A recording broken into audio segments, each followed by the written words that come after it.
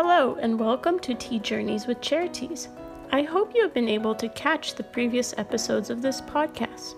Thank you for joining us as we explore the world of tea. Don't forget to shop Chariteas tea selections to enjoy with each podcast. Lastly, if you have any questions or potential topics, let us know in the comments or through Chariteas Instagram at Chariteas LLC or on Facebook at Chariteas. In the previous episode, I discussed green tea.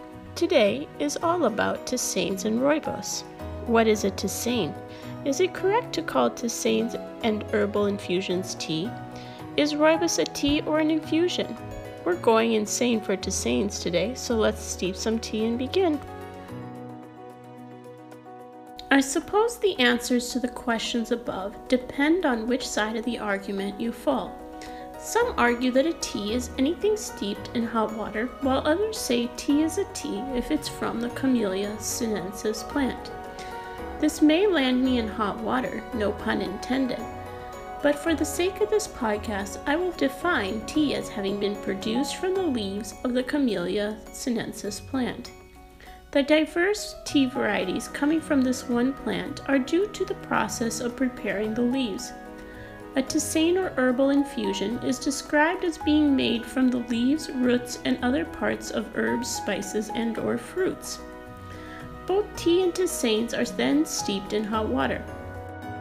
This practice predates to ancient China, where herbs and spices were used for medicinal purposes.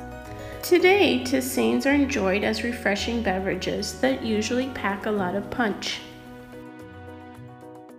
Blending one's favorite herbs and berries or fruits can make for a unique tisane. Steeping times vary from one tisane to another, and they can withstand longer steeping times. One of Chariteas' best-selling tisanes began as a collaboration between Olive and Dingo and Chariteas. The collaboration brought about a kid-friendly infusion called Olive and Dingo Color Changing Infusion. This infusion started out as an idea between friends and blossomed into something wild and crazy. It is also made of butterfly pea flower, dried mango, coconut, rose hips, rosebud, calendula, and natural peach flavoring. It is the butterfly pea flower that makes the fruity infusion blue. One might ask, how does it change color? Well, all one needs to do is add lemon to it and it forms a light purple. This is due to the reaction of the butterfly pea flower and the acid of lemon juice. Now that we have answered that a tisane is not tea, does that mean Rooibos is not technically tea? To answer that, yes, technically Rooibos is not tea, as we have defined that tea comes from the plant Camellia sinensis. So is Rooibos also a tisane? For the most part, I would consider it a tisane or herbal infusion. However, Rooibos has a specific meaning. It is a type of infusion that comes from the grassy shrub found in South Africa. The use of Rooibos by the Bushmen predates the colonization era, where they drank tea for pleasure. Wouldn't it be fun to step back in time and hear about different tea party traditions? Maybe that should be the next topics.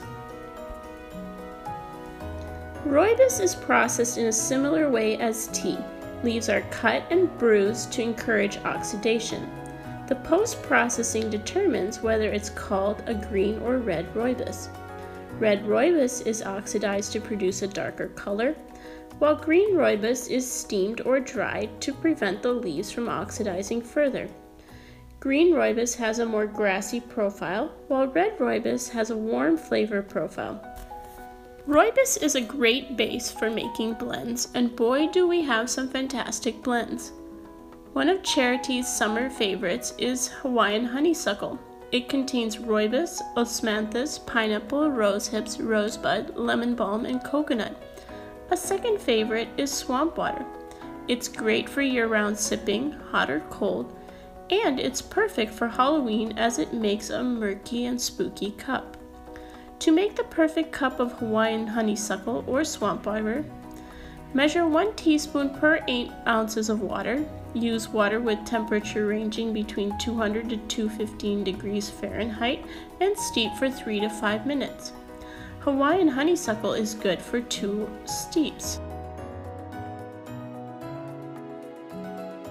I hope that you are enjoying these podcasts and that they are informative.